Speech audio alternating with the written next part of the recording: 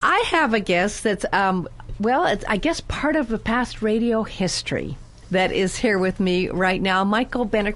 I haven't seen Michael, I think, let's see, it was at K-West in what? Oh, my gosh, 1976? 1931. 1931. A long time ago. Michael's got an interesting background and a fascinating story that's led him to where he is now on Maui, living up in Kula. But I guess your radio background started like with some other well-known people we have here working at the radio station in Detroit, right? Well, yeah, after a spell in Lansing, East Lansing at Michigan State, I went to Detroit and did radio there and met the general manager of this radio station, John Detz, and Jim McKeon, the program director, I worked with in 1971 in Detroit at an ABC radio station. And then again in the late 70s when we met and worked together in Los Angeles at K-West. So sort of a small world. Given that there's 6,000 radio stations in the U.S., we keep bumping into each other. And then you worked at ABC Radio, KABC, and were you doing news there, or were you a DJ there when you were at KABC? Well, KABC KLOS was the name of the... Yeah, KLOS. I started at KLOS in the late 70s and did a news and talk show. Right. And then started doing Dodger post-game news at KABC across the hall, and then that led to substituting as a talk host. And I worked, I did the restaurant show for Elmer Dills. I sat in with Ken and Bob. It's a great radio station. It's considered one of the great radio stations, actually. Pinnacle of my career. Yeah, very good. And a union station. It was. Yeah. Mm-hmm. When I was in college, that was my goal, was to live in Los Angeles and work at KABC. Those letters, ABC Radio, that was everything. So, yeah, that was a great time. LA was very, very good to me. But it's an interesting story because I don't know if at that time you were involved in the spiritual, metaphysical field or not. Had you already started having any interest in what the spiritual field held for you? Or where did the roots of that begin?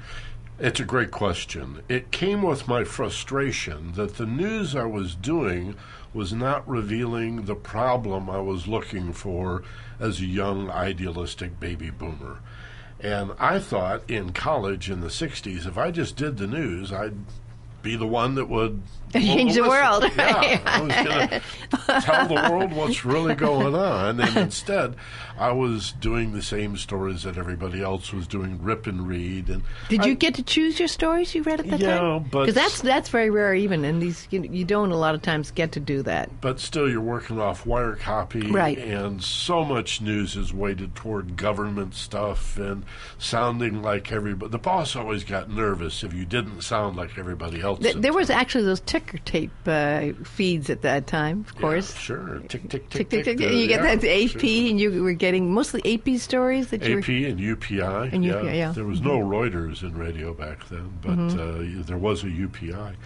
And so frustrated with the fact that I wasn't getting to the why of the story, Cindy. We were doing all the other W's, the who, what, where, when, and how.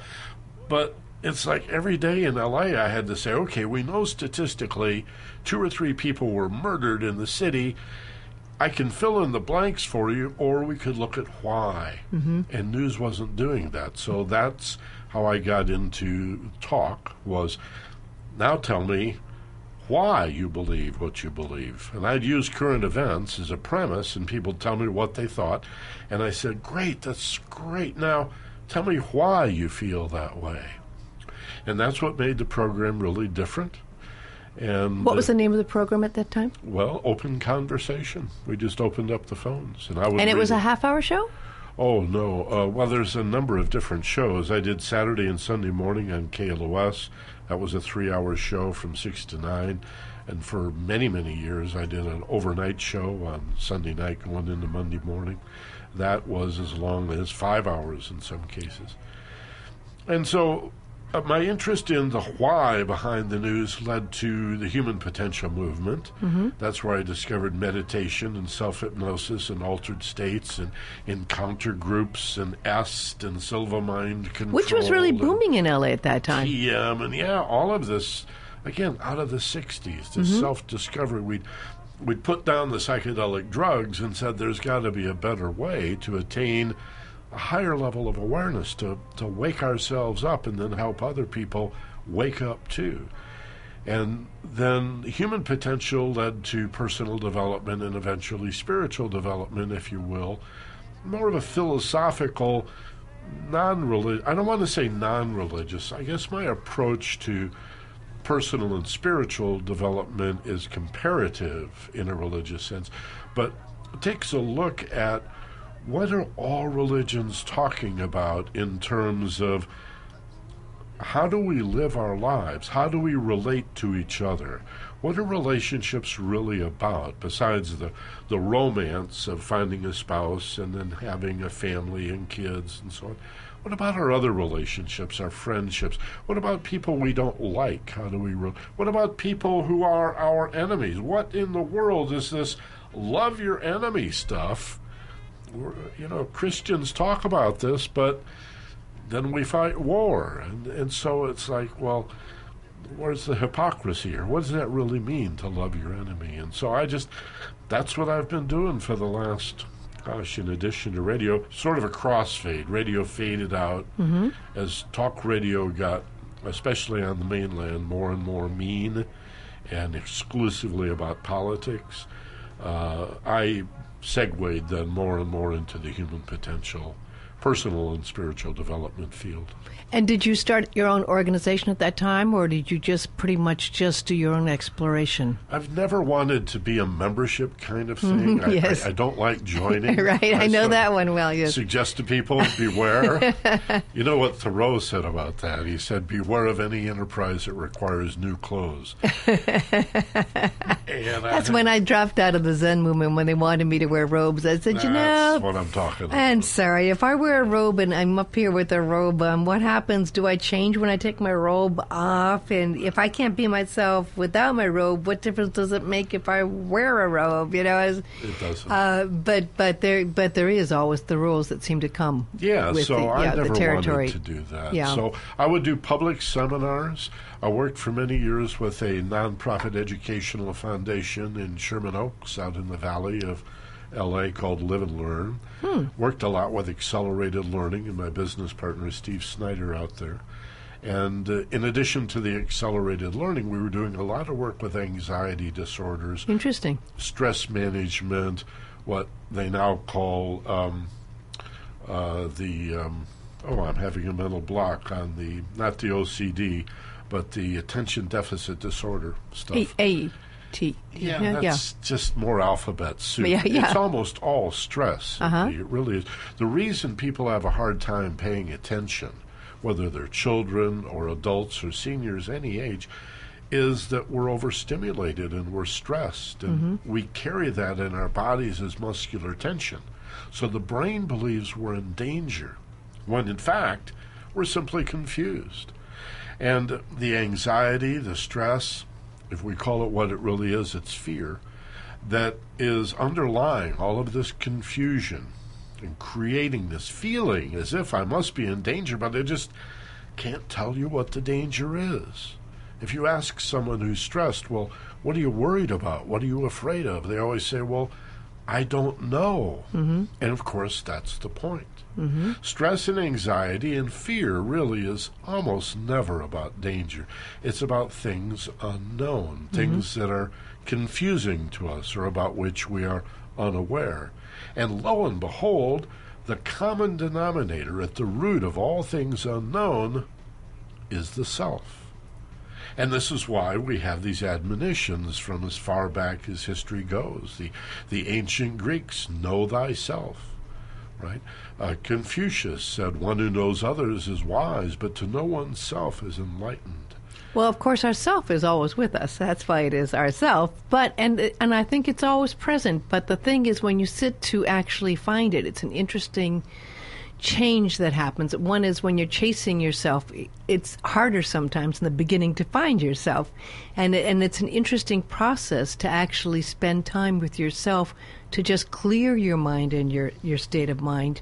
What was some of your first encounters where you really felt your true soul self and spent time in that presence, and how did it affect you? Well, I think it's a fascinating field. I love to, in my own personal work and in sharing with other people my process, sort out the motives. Again, we're back to the why. Why am I thinking these thoughts? And if I'm having an argument in my head, and we all do, we argue with ourselves all the time, a lot of what we project on our spouses is an argument that's already been going on inside your head. So if we are those thoughts, like, which side do we take, you see? So there is a polarity to the self. There is a negative self, a selfish self, an ego-based persona that we put on like a suit of clothes when we get up in the morning. And it's made up, it's complex, but it's made up to a large extent of our desire or even our need to please other people. And also, we think, to please ourselves. But it's largely fear-based because, again, we're so stressed and so anxious. Then there is that still small voice. This is what you're referring to. This is the higher self. This is the truth of who we are. This is the source of wisdom, of inspiration, of a word I really like is realization, or some people call it intuition. These are the brilliant ahas, the lid-lifting, when the light bulb goes on, and not only do you get the answer or the solution you were looking for in some practical problem, but it arrives with this wonderful rush of confirmation where you just know that's the answer. But it's also addictive. Well, you've been on this path. I think that's a good kind yes, of addiction. Yes, it is a very good kind of addiction. Addicted to wisdom is a good thing. Well, it definitely hooks you when you get into that space and you start finding the answers from yourself, and you feel the power, and you feel the light, and you feel the love. But at the same time, it's not like you can take a weekend course and you get there and you get a certificate. That's what life is, the course. Right. Yes, it is. Your of whole course life. Of course it's death, a course. It's a course. Cradle to grave. That's what it is. So I'm fast forwarding a bit here because there's a wonderful teaching system that you began. And I have checked it out online, and it is a beautiful resource. What I think I really respect from it is not only the fact that it's absolutely driven from the truth, and it's not hype driven at all, but it is also a way that people can reach throughout the world because you do have webinars. You do have weekly free webinars that people can do or they can involve. And the group you founded and started, what year did you begin what you have now?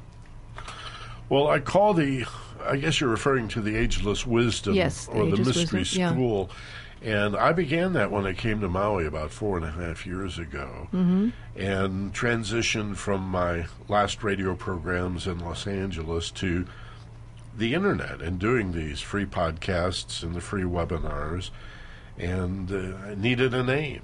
And I love the idea of the ancient mystery schools. This is where women and men in the olden times would go to study what I guess today we would call philosophy, which literally is the search for truth. And the primary thread that runs through it, of course, is love as a level of awareness. Love beyond an emotion or a warm, fuzzy feeling is awareness itself. It's a quality of contentment that we know from time to time but have a tough time maintaining. For example, there's a new baby born in the family, My goodness, if you're lucky enough to be in the room when that happens, the room fills with light. You can turn the lights off. I mean, there's this ethereal, and everybody feels Christmas. We just came through Christmas, How many memories do we have of those magical, absolutely wondrous Christmas mornings where there's just something in the air These are qualities of love as awareness, qualities of contentment and really spiritual fulfillment that are available to everyone all the time, but it's as if our lives are a movie that gets in the way, as if our fears are shadows that block our vision and our perception of the truth beyond the veil or behind the scene. And I think what religion, all of the religions in one form or another, and philosophy and psychology and the related fields in education, sociology, anthropology and such, what they're really all about is teaching human beings to wake up to this level of awareness. To, how about if we say it this way, to consciously choose to accelerate our evolution. There's an idea. Instead of waiting to evolve or expecting that evolution is just something that happens to the body, and that's why a leopard has spots and a tortoise has a shell and a giraffe has a long neck. What about the evolution of our awareness, our consciousness, and with it our ethics and our values? Because as we become more aware of this wondrous fulfillment and contentment, our values do in fact improve. We become much more ethical, we become kinder, we become more humble. This is something that you've discussed as the aloha spirit.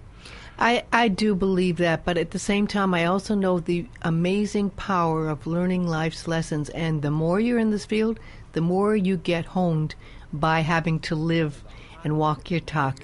And so many teachers who have come into the field and think they'll just get into this field and make money at it have really had to prove themselves time and time again. And it's a very interesting journey that really isn't, I think, goes even beyond a lifetime. I think it's a many lifetimes. It's a path once you begin it that continues to evolve, I think, through many lifetimes. And I'm kind of, well, first of all, in case people are driving and they get to the destination, I want to make sure they find your website. So can you give people a way that they can connect with you and your website and how they can find out about what you do with the Ageless Wisdom? Sure, thanks. It's theagelesswisdom.com, and the THE, the part, is essential. So after the W's, theagelesswisdom.com. And if you just click on webinars, you'll see the free forum, the free webinar we do every Sunday live at what would be 11 o'clock Hawaiian time, 1 o'clock Pacific time. And that's followed by a premium. If they like the free 30 minutes, they can enroll for just a couple of dollars, and then there's a premium training that follows. You have some fabulous topics you've done over the years since you've been here in Maui. And if people go to the website, they can see some of the great discussions that you've had. We did one last week I thought was really fascinating, and we got a lot of positive feedback on it. And it's a question. I wasn't saying one way or the other, but the question I posed was, is God evolving? To go beyond the debate of creation or evolution, like maybe creation involves evolution. God created evolution. Maybe God is evolving. And, of course, God would not be God if God did not know all that is. But the question I asked is, does God know everything that is not? And people seem to really enjoy the intellectual and emotional exercise of wondering, does God grow? Does God evolve? Right? And is God the ultimate source, or does God have a God? And is God a person, a man on the cloud, or more of an all-embracing spirit of love? And so these are the questions we ask in honoring and respecting all religious traditions, and yet looking for that golden thread, which really is love, caring, aloha. It's humility, it's dignity, it's respect, it's kindness.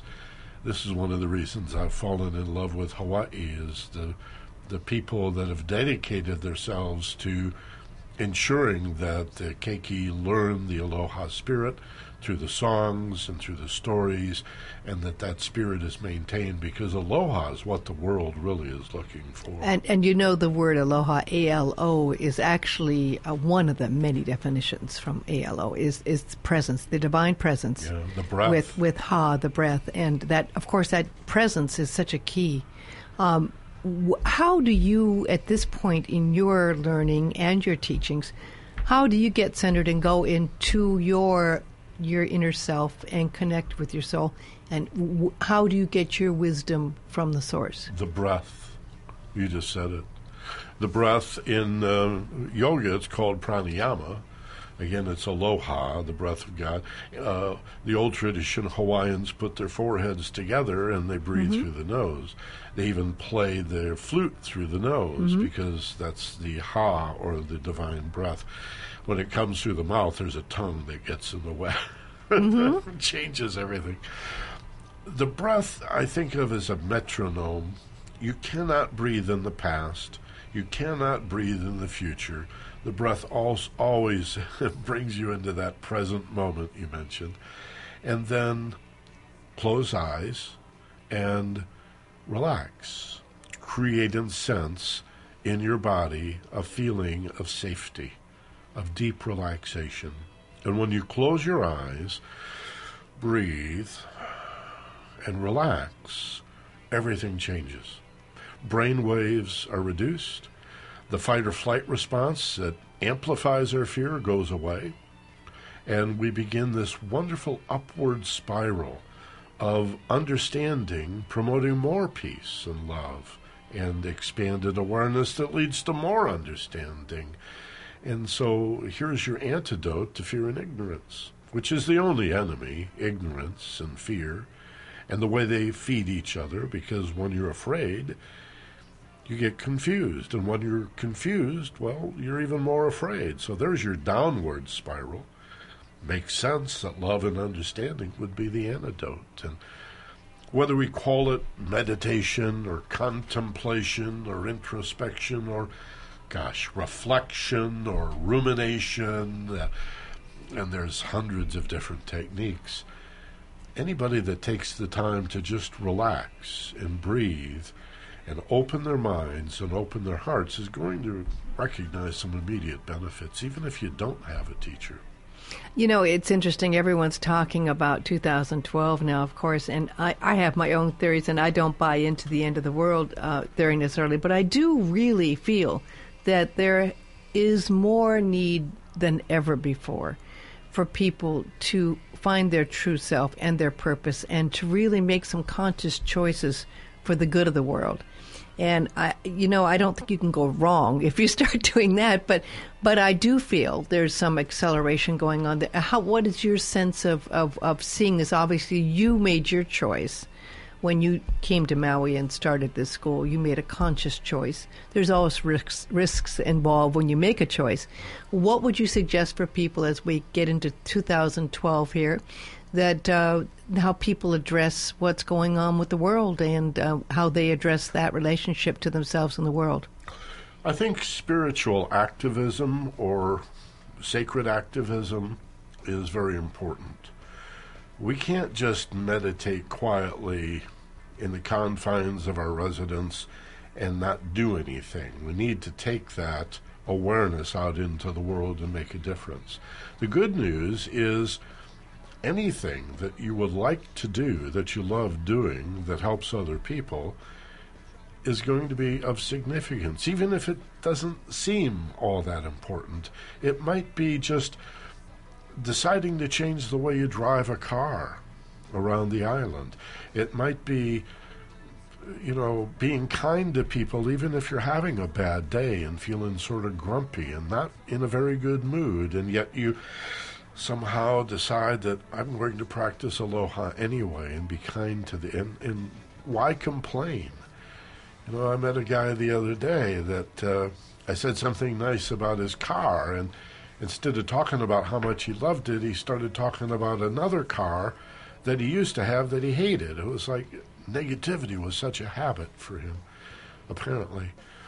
So we can help seniors. We can help the keiki. We can work as volunteers. Give cans of food to the food bank.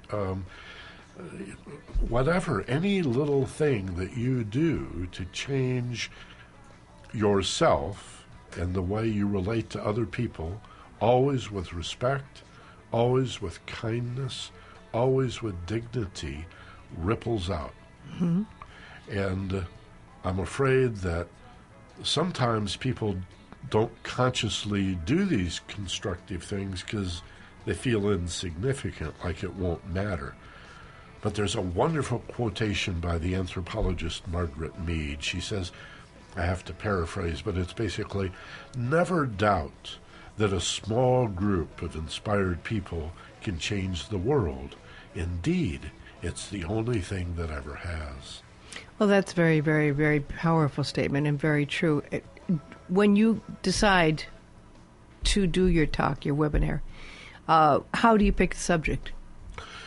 I close my eyes and I breathe and I relax and I wait for it to pop into my head. I wait for the light bulb to come on. Mm-hmm. And it, again, unlike ideas that arrive in normal awareness, that all seem to have the same amount of impact behind them, when you relax and breathe and clear your mind, the ideas that pop in come, as I say, with a confirmation rush. That's what I call it. Whether it's the dawning of a new idea, the archetype of the light bulb popping on, or being thunderstruck, right?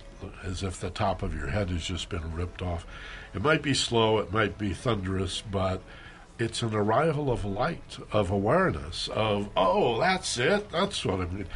And so whether it's deciding a topic for my webinar or solving problems in a practical sense in my everyday life or setting goals for myself, that's the process that I use. And so-called altered state, a state of relaxation where I'm not distracted, where I'm not overstimulated, where I am as our ancestors used to be. Well, there's a wonderful ability as you spend more and more time where you kind of, I think, bring it and integrate it into your everyday life. And as I said, life will continually teach you. Yep. As you try to do that, you will get lessons, and it's a wonderful learning place. If this you just world, breathe. Yeah, it's a wonderful learning place with lots of reminders that come our way every day. And I think your webinars and your sites are a wonderful way for people to get beautiful reminders and lessons. Again, how do people go to your site and how do they get involved? The w's.theagelesswisdom.com. You can also pick up the podcast at the iTunes store. All you have to do is search for Michael Benner, and several programs will pop up. You'll see the Mystery School there. That's Benner. That's right. Well, Michael, it's been such a wonderful treat to finally connect up with you again, and a big aloha and Happy New Year. Thank you. Mahalo.